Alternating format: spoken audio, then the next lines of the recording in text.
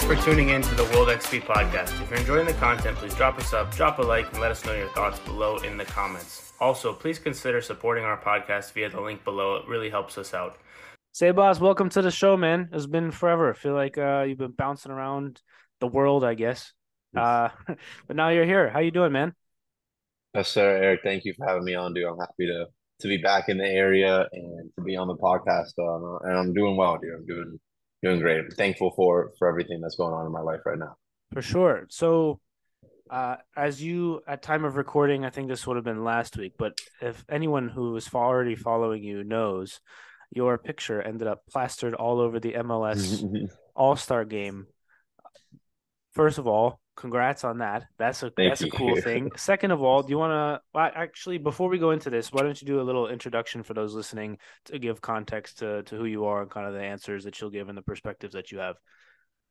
Yeah, for sure. Well, I'll definitely get into the All-Star stuff because that's something that's really cool and unique, and it'll be fun to share that story. But yeah, my name's Sebastian Hendi. I'm Canadian born, two parents, both from Argentina, which is an important part of has formed me into who I am, like the culture and traveling to these places. So obviously, my dad being Argentine loves soccer, and it's been just a part of who we are. And me and my brothers, I have two younger brothers, and we both play soccer. So growing up, that was just everything in the household constantly. Jerseys for birthdays, Christmas, cleats, just like the fandom and the passion that the Argentines and South Americans have. Just kind of like infected me into my life and guided me into everything I did. Everything I did with passion and with heart. And soccer was just like that thing that I love the most. And I played, throughout high school. I was lucky enough to win a state championship at TC Williams. We had a great team that year, 2014. Eric Williamson's on the national team now. He won the Gold Cup. He was the stud of that team. And growing up in this area, you're fortunate to have so much of that. Now we're at Dream. I'm skipping a few steps there, but we're at Dream with so much talent, that's played Yeah. internationally, professionally, and they're all from here. A lot, international backgrounds, but developed in this area, which is awesome. And not many places have such a competitive environment like that. But then, after high school, I was fortunate enough that I played junior college for 2 years, which I think is like a really underrated level of soccer because, typically college soccer is dominated by a certain group of people who can either afford to go play soccer in college, or are looking to get their education. But generally speaking, the top professionals of the history of soccer didn't go to college, let No. alone barely high school, like it's um so I found myself in junior college, and at first I was really upset because I thought, man, all my friends are going D1 and I'm stuck here like junior college. I don't get any of the gear that they get, and I don't have any equipment. But I found myself playing against some of the best players that I've played against in my career, because you got guys coming from like England, Brazil, Argentina, Serbia, Germany, so just everywhere, who don't really necessarily have the grades but are studs and just play so well. Unfortunately, a lot of their careers finished short, and I was lucky enough to continue and play at Marymount University, which is here in Arlington, um, where I was lucky to be captain for 2 years, leading goal scorer. And I don't know, I wanted to go somewhere where I could play. I had a D1 offer, but the coach kind of told me like, look, dude, you're gonna sit on the bench. Um, and I love playing, so I decided to go the D3 route, and my parents could come watch me play. I was close to home. It was an amazing opportunity, and if I had never gone to Marymount, I would have never done my first fashion show, which would have never taken me to the All-Star game. So like every little decision, whether or not you may think in that moment is what's best for you, it always will lead you to something, right? And in that moment, when I like committed to go to Marymount, I thought, man, like whatever. Can I cuss? Sure. I said, fuck it. I'm gonna take take a chance. The Coach Moser was amazing. He was such a just like genuinely great person, and he believed in me. And you know what? I said, let's do it. Same kind of idea with JUCO at Richard Bland. That's the school I went to, and Coach Eddie believed in me as well. He was a great guy, Brazilian, and he just believed in all of us, and he helped me get to that next level. And then, Moser just seemed like a genuine person, and I decided to take that chance. And it was while I was at Marymount where I studied abroad in Spain. And when I was in Spain, I fell in love with fashion. I always like liked it, but when I went there, everyone dresses up like every single day. It's it's just like more part of the culture than it is here. In Argentina, it's like that, but I didn't get that here. So when I went to Spain, I was living there. It was my first time kind of like living abroad. Um, and like reignited, and then I came back to Marymount, and Marymount has the biggest like fashion and design program outside of New York City. Does it It's really? huge. Yeah. Because And I had the no school is so small. I it wouldn't is have. it is tiny. And Yeah, it's like criminal justice is big because we're close to the FBI. So there's a yeah, lot of yeah. people that study that. And then fashion and design is like really big there as well. And it was so Let random. me pause you Yeah, real yeah, quick. yeah, go for it. When when when I think of fashion and design and things like that generally, in my head, and I feel this way with um cooking or art or other kind of or music to some Hmm. extent. Like when you go to school for that thing, it doesn't feel like you're supposed to be going to a structured place to learn about a thing that isn't supposed to be structured. Like fashion and design, you're supposed to be outside the Hmm. bounds of whatever you're doing. And I guess cooking may be a little bit different. Like I had a guy on here, he's a nutritionist for MMA fighters. He went to culinary school so he could learn how to Hmm. like make healthy food not taste like ass. So it's like fair enough, man. But and then music, obviously there's different techniques and there's right more the more formal side of music where you're in orchestras or things like that is more you have to learn the classical techniques and the history and all that sort of stuff. But for fashion in Hmm. particular, it's like what do you I feel like having somebody tell you say, hey, this is what's fashionable like defeats the purpose of being fashion. Like, you know what I mean? Yeah. So how does that No, work when you're in school for it? Like what are you learning? yeah, no, I agree. I mean, I personally, I studied psychology, but I became really good friends with the fashion and design students. And I would always think the same thing. My mom was a dancer. She was a professional ballerina, and my dad was an architect. So I come from a creative. So I'm getting a call.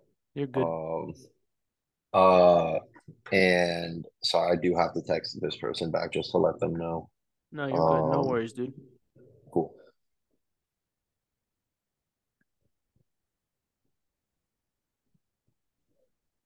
I Yeah. And so I come from a creative background, like architecture is literally designing and creating a building or something like Yeah, that. yeah. And dance is an expression of movement and like thought and feeling through your body. And so I always kind of like knew I had that creative side in me. And I always thought the same thing, like, how do you do that? But it's interesting because it's not necessarily the same structure that we would get an education in where you have to turn in essays and stuff. Marymount was really like basically the accumulation of it, the whole kind of program is every year they put on a student run fashion show. It's Mm. 100% student run. The clothes are designed, made by the students. The set is designed by the students. Obviously, there's people that come in and like set it up like professionals, but everything else is all done through the students, which is incredible. I love that. And like they have a lot of freedom. Obviously, they have like a teacher that guides them, but more in the idea of like this is how you sew. This may just not work, so maybe you have to like helping with solutions, but not really like putting in the box. And one of my good friends that I had in the school, Yasmin, she like bugged me the first year to try to model, and I didn't want to do it because at like that point in my life I was just like soccer was like a million miles an hour. I just couldn't even like comprehend not training for soccer. Well, actually, no, I studied abroad that semester. When I came back after the season, I had one extra semester and I did it as an undergraduate assistant coach. So I decided, you know what, I'll just do the fashion show in the spring because like, I'm coming back to coach, not to play. And it was awesome. I loved it. I loved like the process, the creative process, watching them do it. It was funny because there was a few of the guys that did it. There was only like 5 or 6 guys, and then like 24 or 25 girls, and some of the other guys were athletes, and we would joke because they would complain. about how hard the practice was. And I was like, we're literally just walking on a fake runway. Like they put tape out on the floor and we Yeah, just yeah. like practice walking up and down. And they're like, oh my God, I can't wait to walk again. And we could be doing sprints right now. Like this could be so much worse. Um, and I don't know, it was just funny, but I loved it. The choreography made sense to me. I think I got that from my dad, or from my mom. And I just like I just enjoyed it. I enjoyed being around creative people. It's a good break from like being around athletes because especially when you're young, a lot of male athletes aren't necessarily like in an environment of expression and like Yeah, creativity. yeah. It's a lot of like focus and dedication. Like put your head down. Like I gotta train. I gotta win. I can't do this because people are gonna think this of me. Um, like when I did the fashion show, a lot of my teammates like made fun of me and they were like calling me gay, which like to me is not an insult because it's not a bad thing to be gay. And uh it was just like really interesting, the feedback that you get when you start to follow yourself. But I always thought of it as a reflection of like themselves. I never try to take it personally, even though I do sometimes, it's hard. But when people say things like that about you, or they make homophobic comments, or they may, just try to like bring you down, I think of it more as a reflection of themselves because like I'm doing what makes me happy and I'm not affecting you with what I'm doing. I'm just doing this because I like to do it. And if it bothers you that much that you have to say something about me, like that's like negative, then you know what? Like you're revealing a lot more about yourself than you may think. And like once I started doing this, I don't want to say I lost friends because they're not my friends anymore, but we didn't like progress and deepen our relationship, right? Where I'd meet other people who were open to these ideas and weren't closed minded because everyone, I think, to a certain extent, like as open as your mind may be, to someone else you're closed minded, right? So it's Of all in course. perspective, and it's all perspective and where you put yourself. It's not like one idea is right and the other is just wrong, right? To you, it's right, but to them, it may not be. But you have to find those people that you agree on those like core key values that like in your heart make you happy. And that started happening to me. And every time I would like, I would eventually, while after I did the fashion show, I had a group, not a group, my dad came to the show and he brought a friend of his, and that friend of his like had a connection in New York at an agency, and I was got invited to go to New York to do a casting, but I had a soccer game that weekend, and it was like every weekend they'd be like, when can you come? And I was like, well, I play soccer. So at like that point I kind of decided to put that to the side for a bit because I was trying to play professionally, and I just like didn't really think much of, at that point I didn't even think I would ever achieve anything in modeling. I thought that So where are soccer you at? was Where are going you to. at in life at this point? Did you graduate yet from Marymount? Yeah, so I graduated from Marymount 2019, like the first year of COVID, like right when COVID, I graduated like The that the, winter. the winter. So I like finished, yeah, I finished December 2019. Yeah, yeah, yeah. And then like, 20, and then COVID came in the spring, and I was supposed to walk in the spring, but then I had like a virtual graduation. So where But are I you graduated at? Marymount. Where are you at mentally? Like, because this area is not cheap to live in. So at some point you have to make some form of money. And your two options Yeah. on the table that you've talked about so far don't bring you a lot of money unless you're the best in the world at it. So where are you at up here? Hmm. What's the headspace like? What are you weighing different options? Are you like, I have to get a job at somewhere? What if Yeah. in the meantime, like what's going on with you in life at Yeah. that point? No, that's an absolutely great question. And honestly, it's something that like I talk about where you can look on Instagram and see a picture and may think like, whoa, this guy's like posters somewhere, like he must be famous or rich or whatever. But like I literally just moved out of my parents' house this month. Um, I I'm not like rich at all. Like I wish I was, but I have a full-time job. I just got a full-time job. I've been working at Lululemon for the past, probably 6 months. I was like a manager for a bit, and now I went to part-time. But I just got a job as the head girls soccer coach at St. Stephen St. Agnes School, which is an independent school in Alexandria. And I'm also going to be a full-time substitute teacher there. So I basically have like, my kind of daytime life job that allows me to chase and pursue these like other passions. Because if I was at one point, I was going to move to New York or LA to pursue this kind of like full time, but I really thought about it and it kind of hit me that I was not going to be making the money that I thought I would be, and that like rent and life is just so expensive right now in America. Um, so I'm so fortunate that I got this job because it's paying me enough money to like move out of my parents' house and just, live like a life. I'm lucky I don't have a car. I don't need a car. I can walk to work from where I'm at now, and I can share a car with my parents. So I don't have like that many expenses. I try to live a modest life. I have a whole bunch of Lululemon clothes because I get a nice discount. But besides that, like I'm not really a flashy person. I kind of like speak through simplicity in clothing. Like I don't buy designer clothes to, you know, do that, express myself. I can express it through whatever I have available to me. Um, so, mentally, I feel like this is the first time in my life where I feel like pretty secure, like as an adult, where I know, I've like signed my contract and I know for a fact that I can like live for this year. Next year will come and mentally I'm thinking I'll be in an even better place. I don't try to think, I don't try to worry about what's going to happen when that comes. My thinking is like, I'm going to do such a good job this year that next year I'm just going to make more money, um, and just grow through that.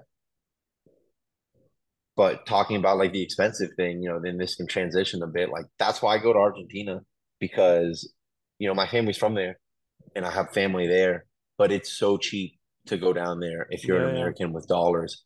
The dollar right now is 480 pesos, which is insane. When I used to go in like 2010, it was like 3 pesos for a dollar. Now it's 480. Last year when I left, I was there living for a year playing futsal, and it was 220, and now this year it's 480. So like the inflation there is just astronomical. And for the people there, like for my family, it sucks because imagine you're making 50K a year and you can pay for everything, and then like next year you go to Chipotle and a bowl costs $20, Yeah, yeah. and rent is now $4,000, and and everything just costs more money, but you're making the same, and it's just like this crazy. I feel so bad for. Hopefully, they have elections coming up, and I really hope that they can figure out the problem. But until they do, I'm gonna go down there and take advantage of the currency exchange. Yeah. And I try to share the love when I go down. I take family friends out, and I like pay for dinners, and I've taken donations of cleats to help like girl soccer players there that don't have the funding and the equipment. I brought like suitcases down to try to help, and because it's my country, and it's my people, and I Yeah. don't want them Let's get to to that. suffer. Let's get to the Yeah, Argentina stuff in a bit because perfect. we're bouncing all over the place, which is not a bad Yeah, thing. yeah, I I know. li- I like But I like I bouncing bounce, man. places. I bounce. No, it's all good. Okay, so you I want to I asked the original question about your headspace because I was trying to figure out where you were at during COVID because I know you got the St. Stephen's St. Agnes job, which Oh, is dude, which is great, and I'm I super have. happy for you. Yeah. But during COVID, like where are you at with Okay. Oh, because yeah. things are shut down and I know people that were supposed to go on trial in Europe and various places, and then they weren't able to go. And then obviously New York and LA during right you being one of them, and then New York and LA during COVID were locked down probably the most of any place really in the US. And so the modeling stuff there also another door shut. So what are you doing? What's the plan from you? Are you waiting Yeah. or what's going on with you during that time given your Hmm. two pursuits basically Yeah. is where that question comes from. Well, I'll say this during that COVID. So what's COVID? Like 2020 to like 2. 2021 and a half, Yeah, one and a 22, half. let's say. Like 2022, yeah, like the beginning ish. In that time period, I didn't do a single modeling anything. I had super long hair that I bleached in the middle of COVID because I was bored as fuck. I And I remember looked like George Washington. I Yeah, met you dude. at that time. Yeah, yeah. Yeah, because that's when I was training with like Pablo. Hmm. And that was kind of just like a whatever, like oh, life is kind of over. We're not gonna see anyone, so I'm gonna like do something crazy. Um, But like to put it into context, I did that fashion show right before I graduated, and that was like, 2019. So I did that and I loved it. And I did one other fashion show that like another friend, the friend who had, encouraged me to do this, she hooked me up with one more where I just did like one piece. But it was really cool just to get back into that. And then from that moment on, I did not do anything throughout the pandemic. I um and it's gonna get to me how I like get back into modeling while as I talk. But the pandemic comes, and basically that last season before the pandemic hits in college, my coach says to me like, I always wanted to play professionally, but I never like was consciously thinking about it. Where Yeah. now I understand that like by 16 years old, if you're not really like on that pathway, you're fighting one of the biggest uphill battles in the world. Oh, it's bonkers. So It's it's insane. crazy, and it's just like people watch a movie and they're like, oh, but if they can do it, but like the thing is, if they do it, they make a movie about you, and there's not many movies about that kind of Yeah. stuff. So like it's really, really, really difficult. And basically, my coach was like, hey, look, this is my last year of college because I just progressively, I like felt like I exponentially got better as a player. I think I was like very out of shape as a young kid, and I like the more in shape I got, the better I would like be able to express the skill that I already knew that I had, but I felt like my fitness held me back from that. So as I became more fit, I was able to like better express myself. And I my senior year, he tells me, okay, go. So then I start like reaching out to every single person I know who like has any type of connection or any type of experience or knowledge that can like help me on this pathway. And for every 10 people you call or text or email, seven might not respond or might not have the answer that you want. But those three or even two or even one person that does is like the key, right? And I was very lucky to meet like three or four people that in that pandemic, Pablo being one of them, right? Who we would train with constantly. And he just had an energy to him where he was trying to get players to go play professionally, right? And when you're around that, and you're competing around other people who are in that, the mindset and like the energy that, it motivates you. And when you're waking up at 5 a.m. to go to these sessions, um, dude, you're seeing, we're training with guys who are pros, ex-pros, about to go on trial, national team experience, and it really just kind of opens Was your Omar eyes. that was Omar there as well when you were Omar training? was there too, Yeah, and man, and he Omar's was a bringing great his guy, crew man. from Maryland. Yeah, yeah, Yeah, 100%. Those and he's a great guy, and I see what he does now with the kids that he works with, and dude, he's a soccer, he's like a football fanatic, like he just yeah. loves the game so much and he just loves teaching that. And I just appreciate that. And I love seeing what he does because not everyone coaches the same and not everyone is the same, right? And everyone comes from different backgrounds, from different cultures, from different upbringing areas. And I just love seeing how no matter who you are, where you come from, or just like and all of that comes together. So many different words can come out of your mouth, but the meaning can be like the same one, of like love and care and wanting to teach, and Omar, I don't know, he stuck with me. He was also so nice too, like Yeah. even before I'd ever met him, like the first time I met him, I just remember being him a nice guy. Then I also had a guy named Ryan Alexander who is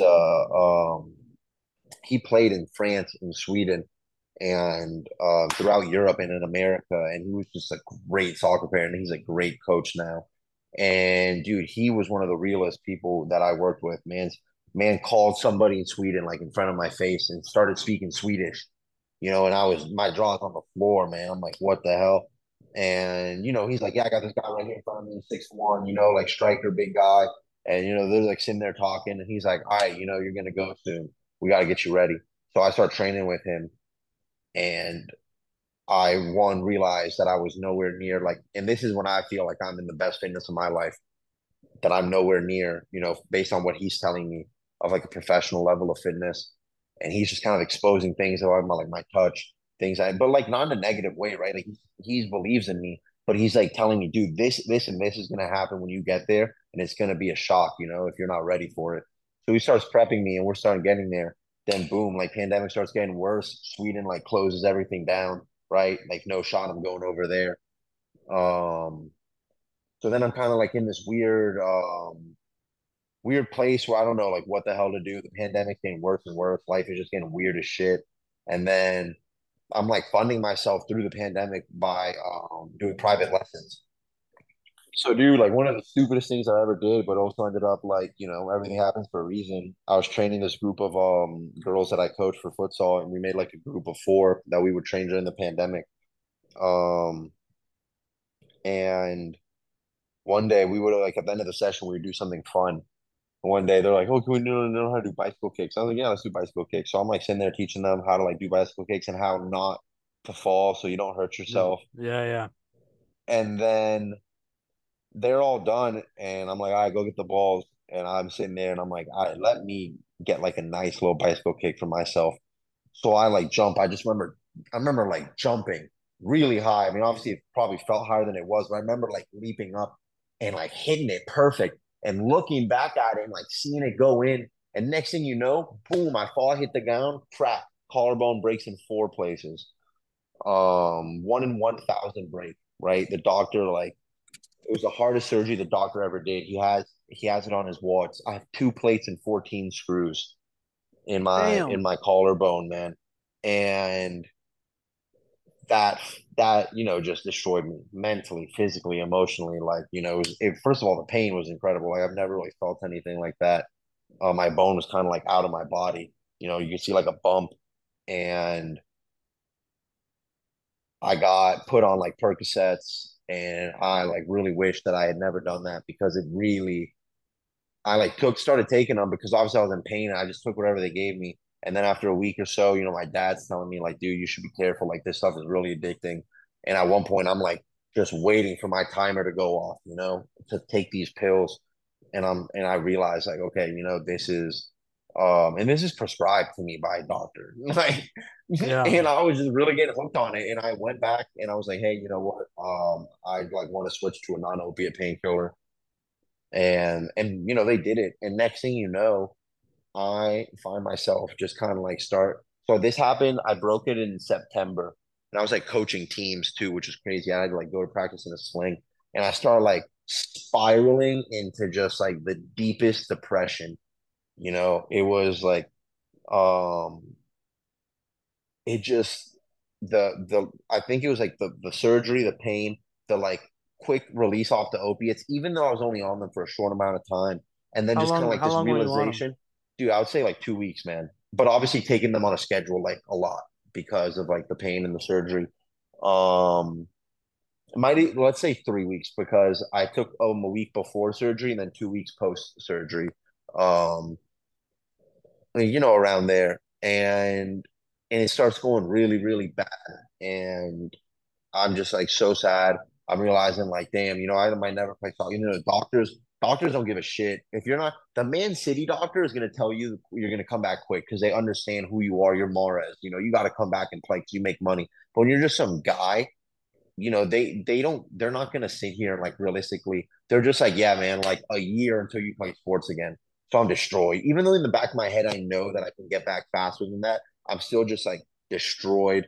Um, but I just rehab the shit out of it. I'm there every day, just really putting in the effort and the grind just to like get better because in the back of my head, I'm like, there's no way that I'm just gonna let this finish right now. Like I have to keep going.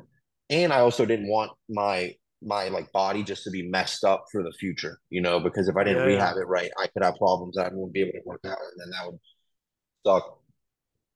This all leads basically, I start rehabbing everything. One day I would go for walks because I couldn't exercise. And I went for a walk one day and I walked past Jefferson, Houston, which is like a field by my house, and CJ's there. Hmm. Uh CJ's there, and CJ's a local guy who we played with, and he's a coach too, and he's there like doing sessions with guys. And I go over and I start talking to him, and he just asked me how I'm doing and everything. We're talking. I sit there and I start juggling a soccer ball a little bit. I was like, oh wow, I can juggle. Like, I can move a little bit. And then, that like that feeling comes back. I'm like Yeah, being a yeah. little kid again.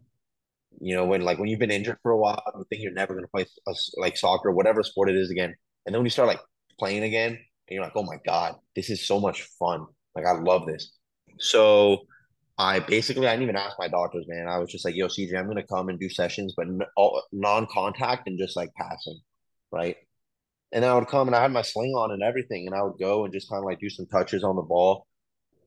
Next thing you know, I getting better. I'm getting better. And one day on Instagram, I see uh an advertisement for a club called 1904 FC, and it was a club owned by Eden Hazard and Dembaba that played in Nisa. Yeah, Um, in San Diego, yeah, right? Yeah. yeah, in San Diego. So they're hosting like an open tryout. It's like a 2 week open tryout. No, no, no, no. It's not an open tryout. Sorry.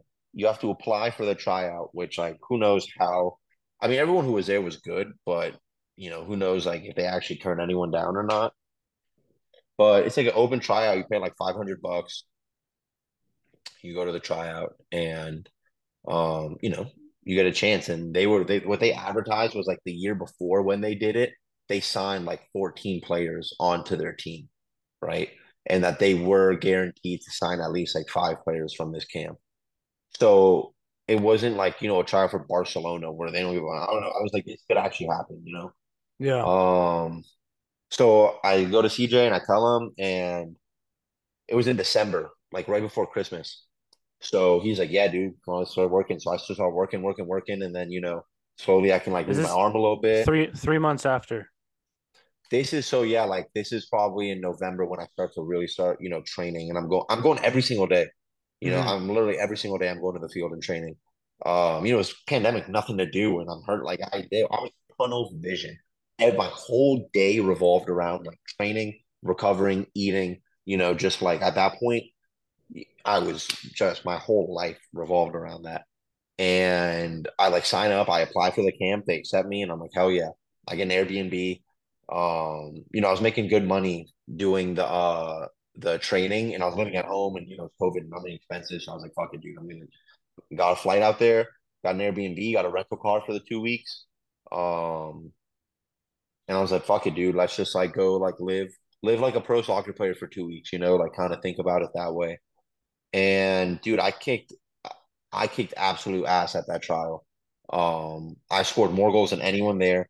I just like, I don't know, I felt alive again, like playing soccer. And I just fucking loved it, dude. And then next thing you know, and it's like weird, but for context, I had long hair. I Were had you like a man recovered? bun. Were you recovered by then, like fully or almost ish? Yes and no. I mean, like I was moving and I would like bump a little bit, but I was like kind of scared, but I wasn't like cleared to play. But I also had consulted my doctors and was like, if this were to happen, what would be the worst thing that would happen if I fell? And they were just like, well, it's not going to re-break. It might just hurt a lot or something like that. Like Do you still the have the the plates and absolute, stuff in there? oh yeah, they're in there for life. Um, dude, and I just remember like being so happy after that because I put in everything that I could, right? Hmm. I didn't go home after that and say, damn, I could have done more. But based on the circumstances and resources that I have available, I put absolutely every ounce of energy that I could into that. And um, I remember just waiting every day for that email, every single day, waiting. I couldn't think of anything, nothing, dude. Nothing mattered except for like, the holidays are coming up. I can give a shit. I'm sitting there every day.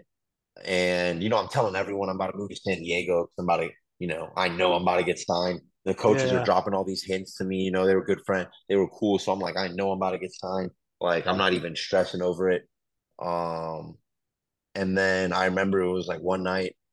It was like 3 a.m., 2 a.m., 3 a.m. And they're in Cali, right? So they're on a different time. And like out of like, you know, randomness, I like kind of wake up and have this really weird gut feeling. And I'm like, they just emailed me. It was really weird. I checked my phone and it was like, the coach's name, 1904.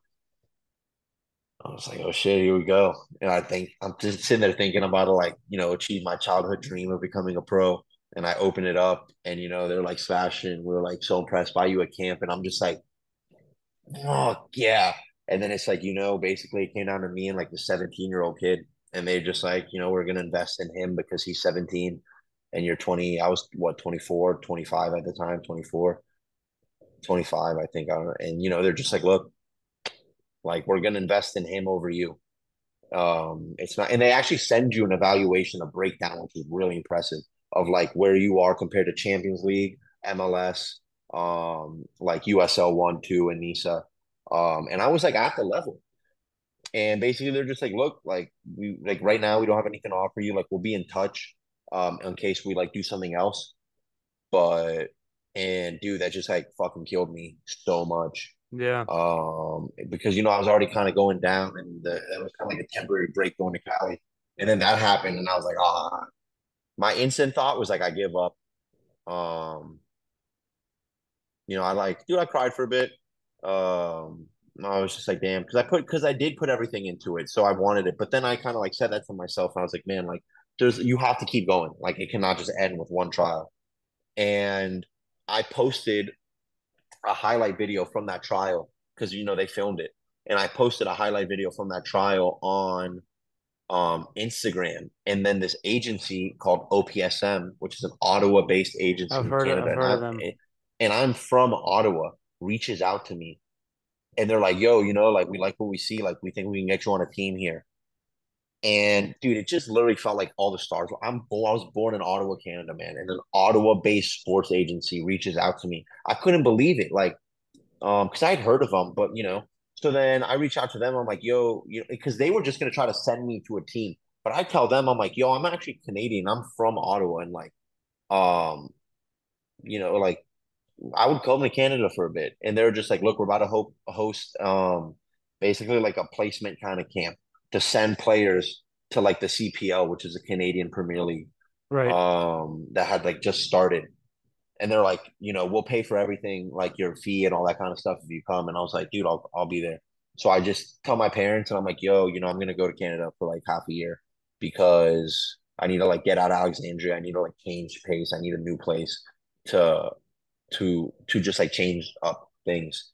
And luckily, my aunt in Canada, who is a saint, my Tiana, and she lives with my cousin, who's like my older sister. She was there, Jalila, and then my other cousin from Argentina was also staying with her at that time. She had 4 bedrooms in the house because she would rent to students, but she wasn't renting during COVID. So we took those rooms, and it worked out perfectly. It was crazy, dude. I went to Canada in the pandemic. It's not like America where people like don't listen, and they're like, okay, cool, yeah, we'll wear a mask, and like you just lower it. In Canada, like everyone listens to everything the government says. So I had to quarantine in my aunt's house in a room for 2 weeks straight. The government would call me like every day to like ask me if I was in the room, what I was doing, like to describe the situation. So I had like a stove, like a portable Unbelievable. stove. Dude, I had a portable stove, and like I would cook. Like I lived in a room for 2 weeks in one room. Like I would have to go to the bathroom. I would have to wear a mask to go out into the hallway to go to the bathroom. Like I would go for a run, but I would have to wear a mask to like go outside. And like, at this point people were like really afraid. So it wasn't like, you didn't want to get anyone COVID. And I was like, what if I came from America and I had it and I give it to my aunt? So like I really was like taking the precautions.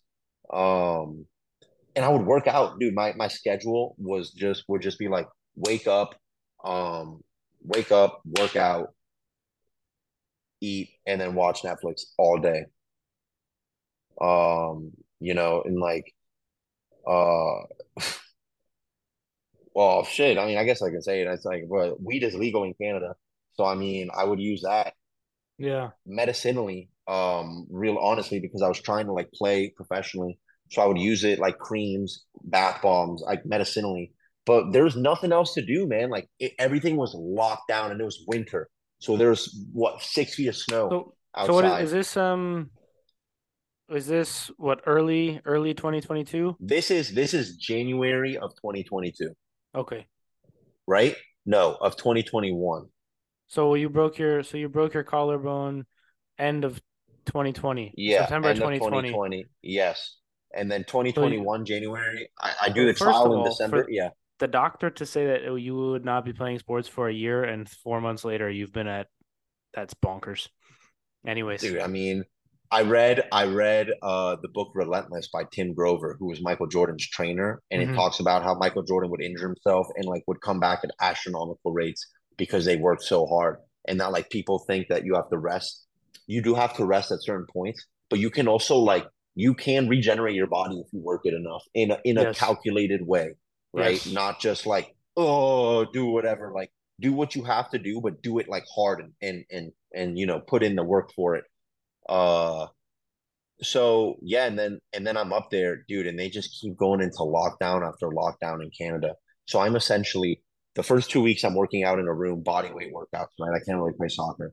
Then I get out of that and I'm like in the house, but dude, there's 6 feet of snow everywhere. So there's no field that you can just go to outside and play soccer at. Like, and it's the pandemic.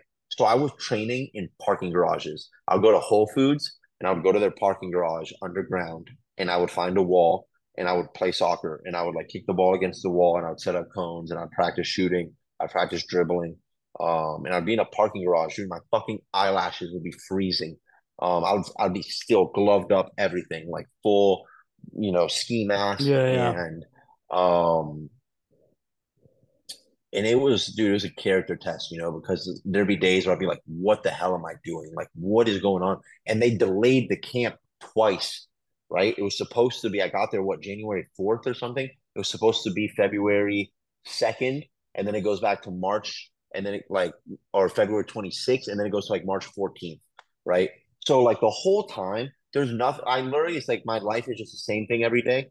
But at the same time, I started working with a sports psychologist. And Where'd so you like find as this where'd you find them? so she's technically a sports, like a mental performance coach, because she's not a licensed psychologist, right? So she's like a mental strength coach. But she worked with Alexandria Soccer Association, who I coached with like, before the pandemic, and during a little bit. And she would like work with the teams and stuff. And I one day, and so I studied psychology, so I love sports psychology. I actually wanted to be a sports psychologist at one point. So I was just like really fascinated by it. And I always talk to her and I'd be like, hey, like Robin, shout out Robin, helped change my life. And I would always just be like, hey, like if you ever need help, if you ever want anything, like let me know and I can help you because I want to learn. So then one day she actually reached out to me and she was like, hey, like I need help with something. And like that went from that to her being like, what are you up to? And I'm like, hey, I'm trying to play soccer, but I'm like really depressed right now. I don't know, sometimes you just feel like being open with somebody. And I was Yeah. just like open with her, and it was the right person to be open with because she like listened to me and she wasn't just like, oh, that sucks. She was just like, well, what is like maybe causing that? And she started asking me questions. Next thing you know, we're talking for like an hour and a half. Um, and I'm like, holy shit, like there's so many things that I need to work on about myself that have nothing to do with soccer, but are affecting my soccer play. So like I would step on the field and be so nervous, man. Even if like it didn't seem like it, I would literally think that every single person was watching me and like judging every single mistake that I made and like going home after and like talking about it. And I know that might seem crazy to think, but like No, it's not because you that's and what I have had that like, conversation about right? Like myself. exactly. Yeah, and like so many people, that's the thing is unless you speak about it, you don't understand that so many people feel that way, right? But that doesn't mean that you have to, right? So basically we start getting down to it. I'm not going to get into like all the deep dark secrets of it, but you start to figure things out about yourself and you start to overcome them. And it was like you get over one wall and you just feel like, wow, I had no idea this was here, and then you're just walking through that valley in that path, and then another wall comes and you're like, wow, if I got over that last one and I got to this, what's going to be over that next wall, right? So then you It just gives start you hope. slowly like, dude, it gives you hope, exactly. And I just started like getting into this elite mindset. I would work with her and I would do meditations and I would journal every single day and I would read, and I would like try to fill myself with good things to do. And I started like getting into a kind of mindset that I'd never really had before, where I was like, wow, I'm going to achieve like something, and I know that I can. And uh next thing you know, the camp comes and dude, we're like inside in like a little 8v8 field in like the Senators hockey arena. And it's like 22 hockey rinks and like one little ass soccer field, man. And we're all in there and it sucked because like me as a player, like when I play as a nine, I don't know. I need like more as good as I play in small space, like with futsal at that point, I still wasn't like in that. And dude, I don't know. I just didn't have. I thought I had a decent camp, but I didn't have like the best camp. And they were just like, look, right now, like we don't feel confident like sending you to a Canadian team, but like there's a team in California that's UPSL, but they'll pay you if you go.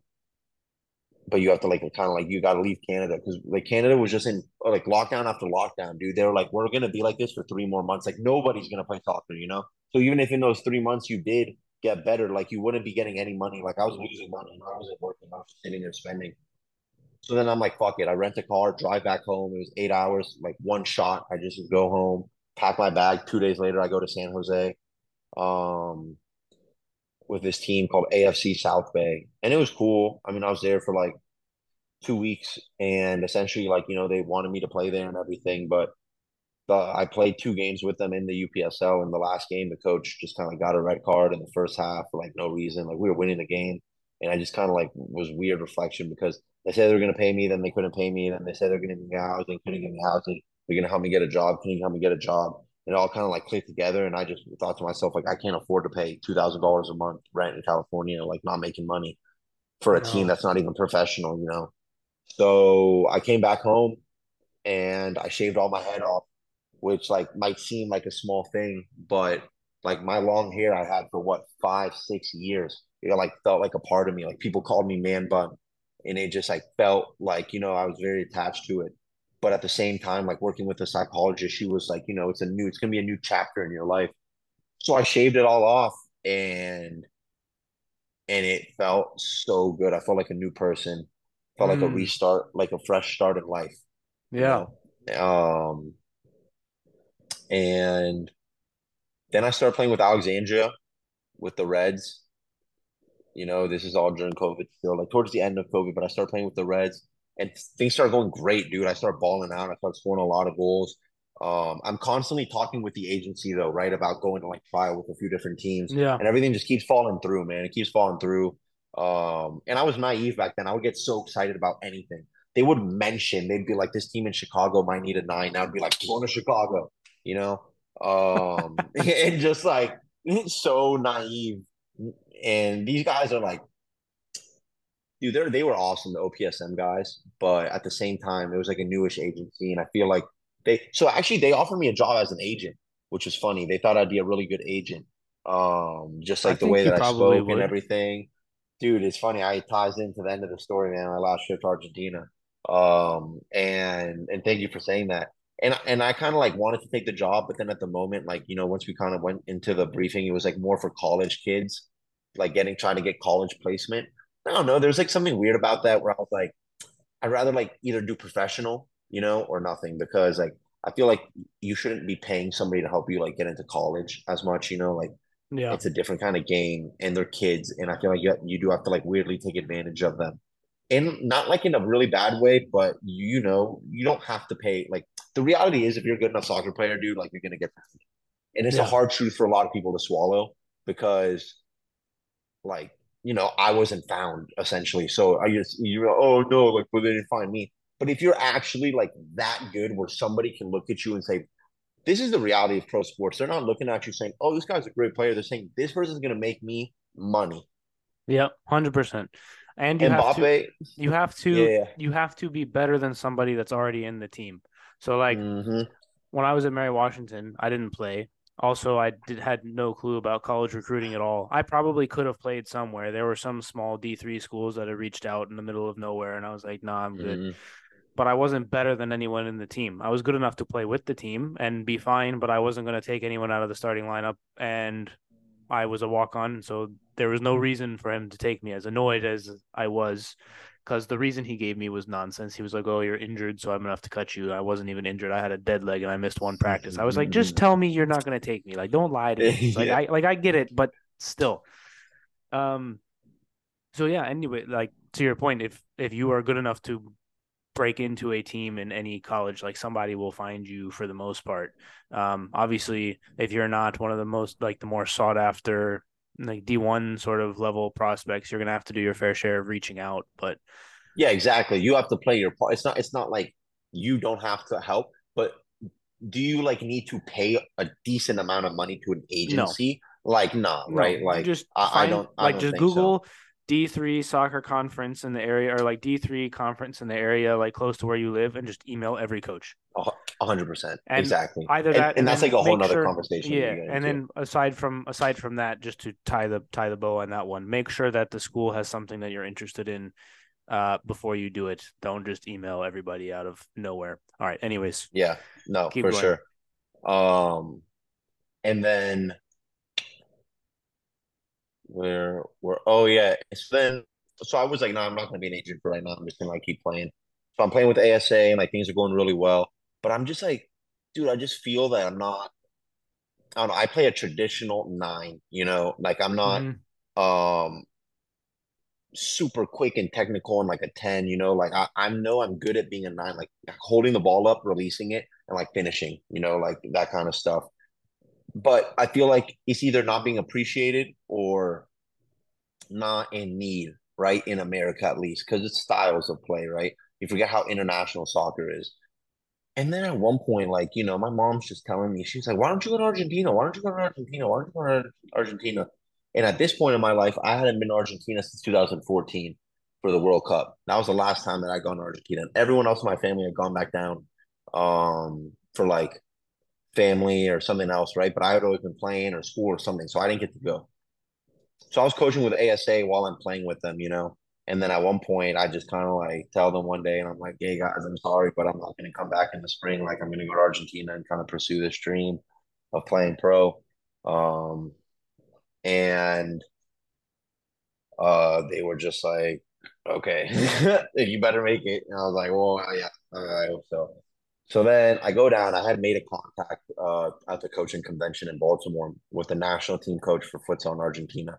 And when he was there giving like his speech, I met him and I met his associates who, are the people who are easier to be in contact with because obviously he's going to be a nice guy. He's a fucking national team coach of the World Cup winning country, right? He's not reaching out to everyone, even though he did respond to my WhatsApp when I did message him. So, Matias, está esto? Sos un crack. That guy's he's a legend, dude. He's a World Cup champion, man. Like I can't believe that happens never on my bone. And that he responded is things like that, man, that are crazy. And I meet one of his associates, like one of the delegates of AFA, and he like played futsal at this club called Racing, which is one of the big five teams in Argentina. There's Boca, which is the biggest team in Argentina. River, Racing, which I fell in love with because of what I'm gonna say. Um, Independiente and San Lorenzo. So those are like the big five, kind of like the Prem has the big six. Um, and he played there, and he was just like, I go down to Argentina in December of like that year. So I had left Canada in like April, and like all of that kind of went down in that period. Then December comes, and I go to Argentina, and at first I go down for Christmas. Like my whole family goes down, and we have Christmas there, and it's fucking beautiful, and like I'm with my family, it's awesome. And then January comes around, I start training for preseason because basically I sent my video to this guy Nacho, and I had like this whole time I'm also like kind of playing futsal for ASA, but it seems just kind of like to the side. But I loved it. I loved futsal because I kind of played growing up like Argentina, um, and I thought I was good. But the thing is, like the program that we had, as professional as it was, we just had players that weren't. So like we couldn't implement futsal really, and it was I don't know. I was struggling with my knees. Uh, but I go to Argentina and he's like, look, if you want, I can like get you a trial with Racing, which is crazy, dude. It's like I couldn't even believe it. So I was like, hell yeah. Next thing you know, I'm training my ass off. February comes, or it's like January. It's like yeah. It's like the last 2 weeks of January, or something like that. I go and do the futsal stadium is like right outside the professional stadium, and you just go there and like Maradona coach there. You start walking down the steps, and you're like, holy shit! Like I'm about to do something that is like legendary. At least for me, right? Being from Argentina and like my family growing up, hearing about this team and everything, and um, dude, I start preseason with them, and in full disclosure, I donated cleats to them in their program and I helped them fund something that they needed funding with. It wasn't that much money, but it was kind of like a gesture and like a foot in the door, right? And like as Yeah, yeah, Americans, that's kind of what you have to do because they know that you're not like you obviously have to be good, but they know you're not going to be what they're getting there, right? So you have yeah, to yeah. kind of like give a gesture to like get in, right? Um And even if, I had no problem doing it just because I knew that it was worth it. So then I do preseason, and the first like 2 weeks is all kind of like physical and technical. And I'm, for the first time in my life, like the most kind of fit person there. I'm also pushing myself more than all of they are because, I'm trying to prove myself. A lot of them are already on the most of, it's basically the team and like 3 or 4 guys trialing. And they kept joking with me. They called me Russian. They called me like the Russian guy because I was like so fit. And then we did the little like technical drills or whatever. And I'm like, fuck. I was like, I'm about to become a professional futsal player. Like, this is crazy. And uh, then one day, finally we get to scrimmage. And I'm like, fucking hell, finally. So he goes over the positions, and it was a different like setup from what I'm used to playing at like Alexandria and like American futsal. It's like three in the back and a pivot up top, and they kind of play like a 2-2. They call it a 0-4. It's like 4 players, right? They're just like that. But I'd never played it before, and basically there's no pivot. Everyone has to move and do everything. So that's where I started Yeah. struggling because my job, I'm used to being up there, holding the ball up, laying it off, and that's it. Next thing you know, I'm sitting there being forced to run around the whole field and send everything, and I'm so lost. When I tell you they blew that whistle, and I'm like, I'm sitting there in my head hyping myself up. I'm like, Seb, I'm like, you're fit, you're technical, like, you fucking get after it, dude. Show them what's up right now, brother. They were running circles around me. I was spinning left and right. I felt like it was embarrassing. I was honestly kind of like embarrassed about, and I didn't get like megged or cooked or anything. I'm talking about, and maybe for someone watching from outside, it wasn't that bad. Like I wasn't just like, but for me, I felt like just so far from the level, and I'm just like, Yeah. geez. And I scored a goal or two. They were like tap-ins, after like a play, but I'm there. I'm not like where people are just like, who the fuck is this scrub? But they're also not like, yeah, let's give the ball to this guy. Yeah. I'm more just kind of receiving, playing the ball back real quick. But they obviously saw something in me, and I keep practicing, and I keep getting better and better and better. I keep running the system, I keep getting more confident. But as I'm like getting better, my knees are getting worse and worse and worse. Because in America, we played futsal what, twice a week for an hour and a half. Now I'm playing futsal 7 days a week for 2 hours every single day at That absolute surface sucks. maximum, dude, at absolute maximum effort too. And my body is just not used to it. I didn't play like basketball and stuff growing up. And I find myself like getting to it. We would practice at night at like 8 o'clock at night. And I started finding myself waking up and like literally just treating my knees all day so that I can walk and play at night. Right. Yep. And it's just getting like really bad. And the end of preseason comes, we play a friendly, and I scored a goal. It was insane, dude. Like I could not believe it. Like I had a jersey on, like a Racing jersey, and I scored a goal, and like they celebrated with me. And it was like it was crazy. The ball came to me, and I just kind of like instinctually shot it and like went in, and I couldn't believe that it went in. And after that game, I had to walk out of the stadium. I would take a train home. I would take a bus and train home. Um, and I take a video of myself and I record it, and I'm like, I need to like remember this moment. And I like talk, I'm like, Sebastian, like you just like did something that you never thought you'd do, like you scored for Racing. Like think about what your dad's gonna say, think about what your family's gonna say. And then at the end of the video, I go, but fuck, man, I don't know if I can do this anymore. I'm not having fun, you know?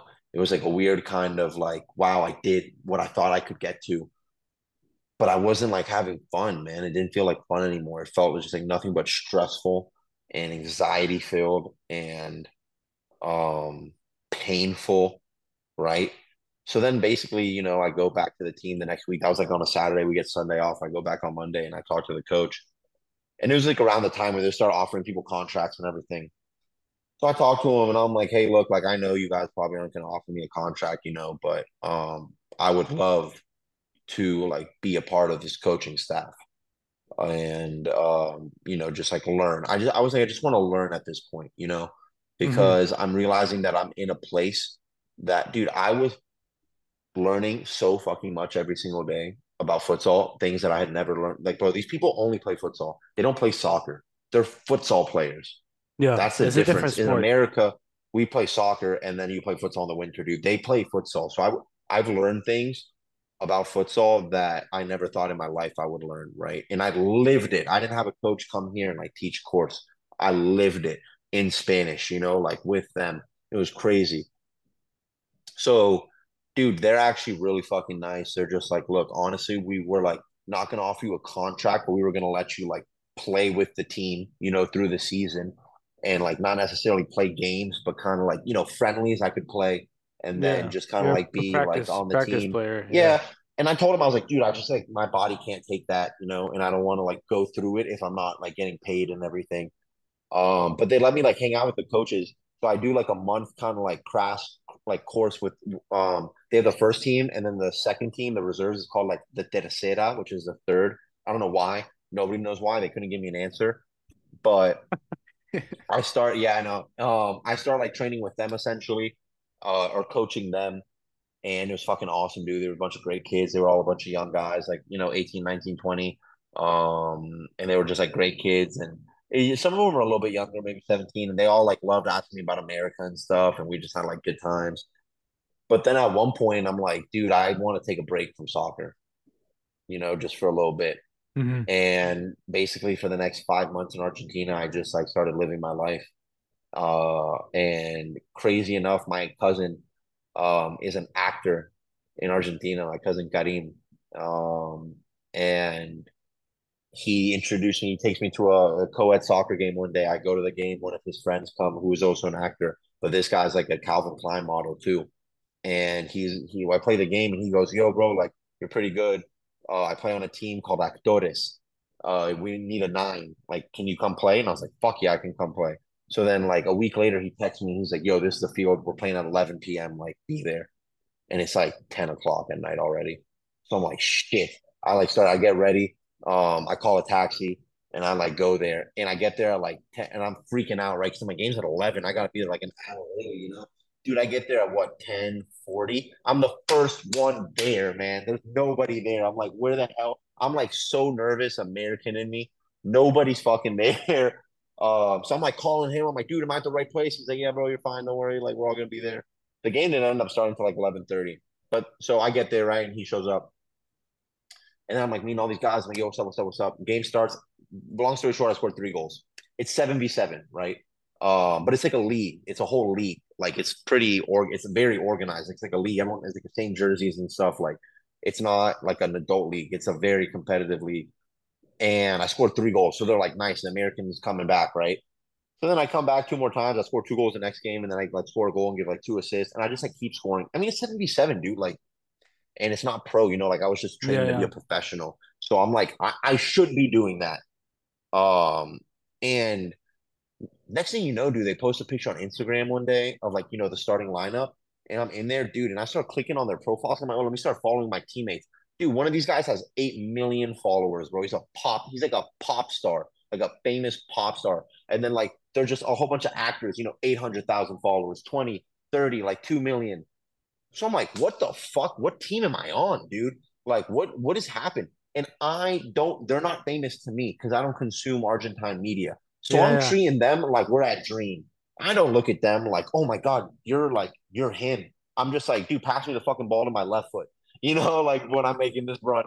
And I guess they appreciated that because they really like became friends with me, dude, because I didn't treat them, like as a celebrity.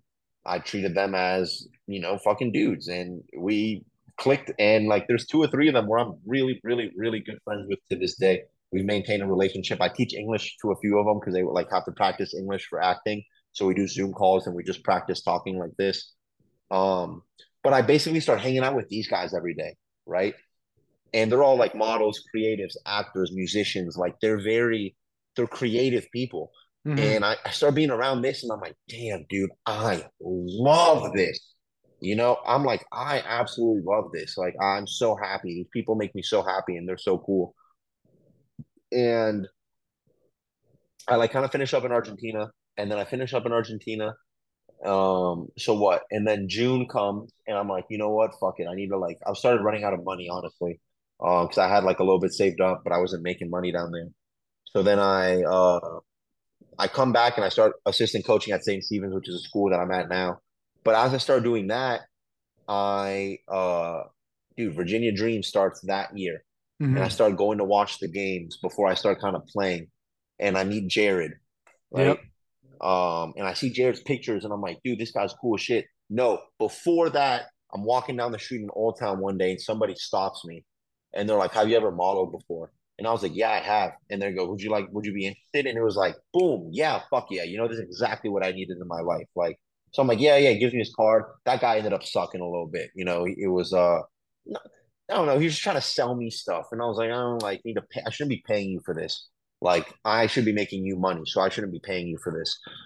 Yeah, yeah. And then I hit up Jared, and then And Jared's for just those dope. listening, Yeah, Jared's been on the podcast before. Go check that episode out as well. Anyways, keep going. perfect, dude. I would definitely check that out because Jared's a dope ass guy. And dude, I like just DM'd him. And I was like, yo, man, like I just love your photography. Like I've talked to a few people and they kind of suck. And like, I see you're working with Dream and I know Lucas. Would you just be down to talk? Dude, nicest guy, man. He reaches back out to me. And he had like 20,000. Not that like followers are a measurement of like whether you're worthy or not, but like, No, he has but a lot of followers on Instagram. this is what it does though. But the amount of random messages they get, like it's hard to get in contact with them Exactly. because it's hard for them to sort through everything. So I've had a guy named his name is Peter Barber, and he's in an acapella group that's got like a gazillion subs on YouTube or whatever, and he himself has Wow. like 100K followers on Instagram. Yeah. I messaged him the first time when he only had 5,000, and then he blew up on his reels or something. He was getting like Yeah. Yeah. millions of views on his reels, and so I made it into his like primary section on the before Yeah. he blew up, and I was like, wow, I'm really lucky that I caught you when I did, because otherwise there would be no chance. And him and I have spoken several times. He's been on the podcast a couple times, and um yeah. So to your point, the 20,000 followers, the same with Jared. I had to do it. I was like, hey Jared, like at practice, I sent you a DM. Can you respond to Yeah. it so we can get you on the podcast? Because he was like, yeah, sure, no problem. Because I knew I had no shot if I just messaged him. I was like, I'm not going to hear back from him, even though I see him Yeah. two times a week, anyways. So yeah, no, No, exactly, yeah. exactly right. No, exactly. No. And he was nice enough to like respond and we just had a great conversation. I called him and we had a very authentic, like great conversation. And I just told him, I was like, yeah, dude, like I've modeled before, like I kind of want to get back into it. I like your style. Would you want to like do a test shoot? And he was like, yeah, man, we can do like just a shoot, just to like get you back into it. And we just like rented a studio space and like did a little shoot and like my friend Maya came. And it was fun. Uh and it was a good time. And when we did it, I don't know, it kind of like sparked that back up into me. And then and then I did a shoot for the jerseys for Dream. Yep. Or for the t-shirts. That's how it started. Yeah. They had the t-shirts and me and Lucas. Dude, shout out to Lucas, to Keith, and to Jared, and the Mendez family as well. Yep. Just for creating Virginia Dream and allowing me to be a part of it. And soccer wise, right, that's one thing. But like what that team has brought for me, like in terms of my career and like modeling, has been incredible. And I took the pictures with like Dream, and then I do that, and then next thing you know, like Lucas hosted an event, and at that event, I start meeting other people, and they start hitting me up to like do stuff like local brands. And then I'm like, okay, cool, like I got a look, and I dyed my hair, and I had like the whole little look going on. And then Jared hits me up, and I do, and then I do the jerseys for them. And then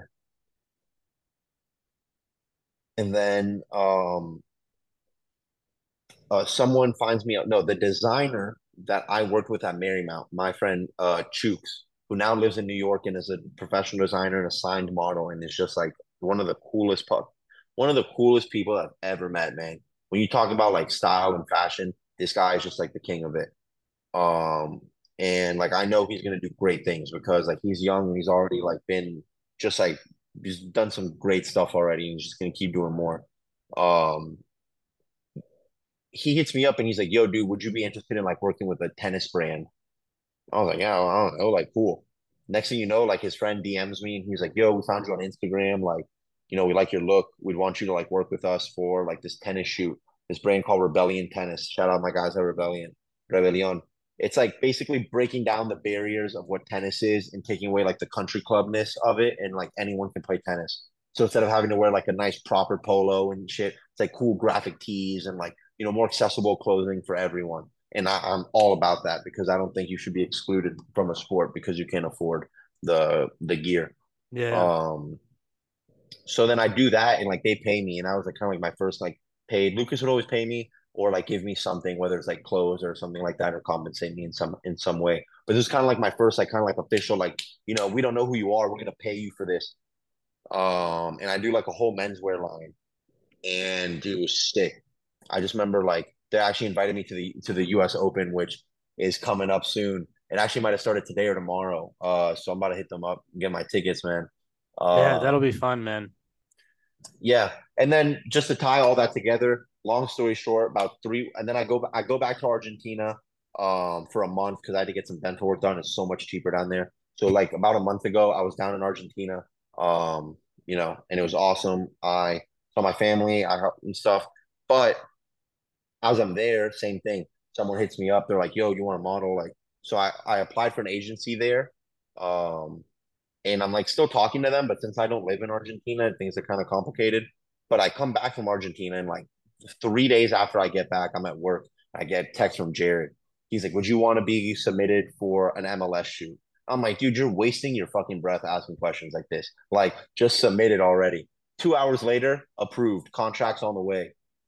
Dude, like now I can talk about this because it's done. I get the email from MLS, which is already crazy.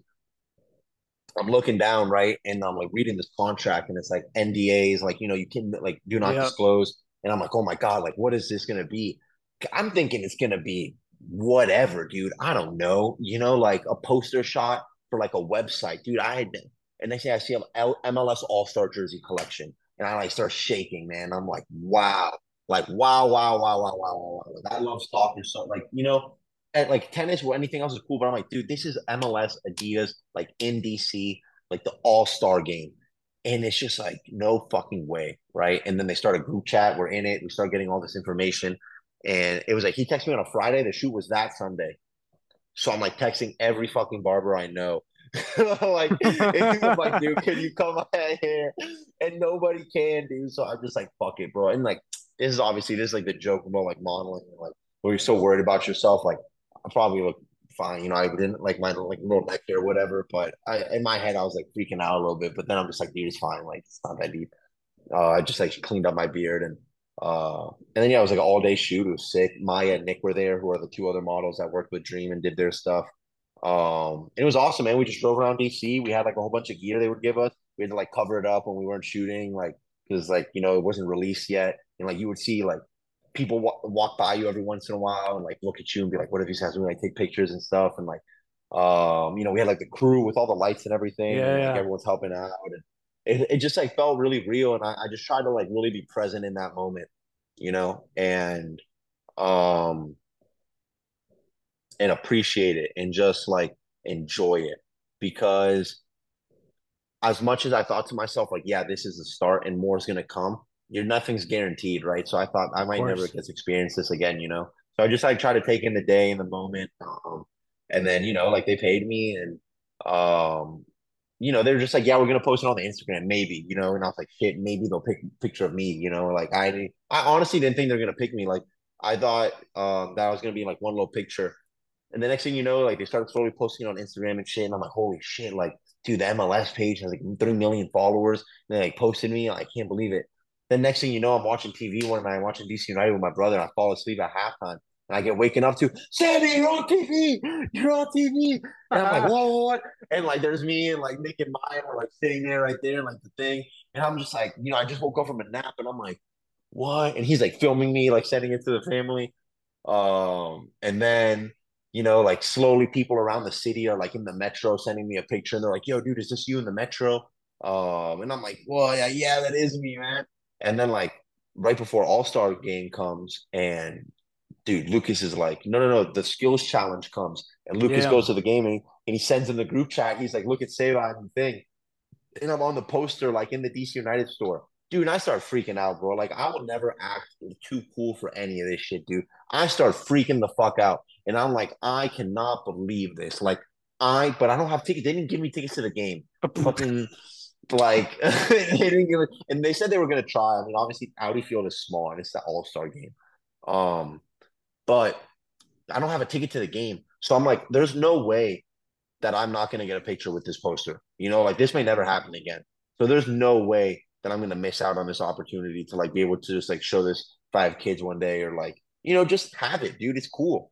And I fucking get off work and I drive over to my brother. Dude, we get there at 3:59. They're like locking the door. And I get to the store. I'm like, yo, yo, yo. He's like, oh, that's you. I'm like, hell yeah, baby. Please, can I take a picture? He was cool as shit, man. He took a picture of me with it. Yeah.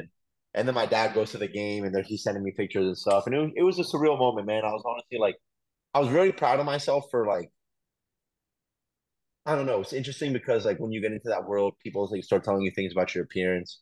And that like can get to you, not in like a positive way. Obviously, like, dude, it gives you a little bit of confidence, man, to hear like certain things. But it also gets in your head because you start to overthink things a lot. You start to think Yeah. you have to show up a certain way, you know, where I'm like, damn, like they think that this is who I am. So I gotta dress like this. I gotta like make sure I look good. Like, you know, I gotta keep my skin clear, which are also like healthy things, you know, but to worry about it Can that so become there is like unhealthy. 1,000,000%, dude. Yeah. One, and that's why so this is why I'm proud of myself, because one, everything I do is natural, right? I don't take anything illegal. I don't take any supplements. Like, I don't, I take like protein and creatine, but you know, I don't overstep any boundaries of what a normal person would do, you know, in a Yeah. normal Yeah. everyday life. You know, like I don't starve myself. I don't restrict myself from eating. I don't um do like, you know, bad drugs that are gonna like get me to this. And so like that's one thing I'm proud of, right? And it keeps me healthy and I work out a lot. And I work hard for this, because if I don't work out, like I gain weight very quickly. Um, but like the biggest thing I'm proud of myself is just like being able to step out and do something like out of my comfort zone at first, you know?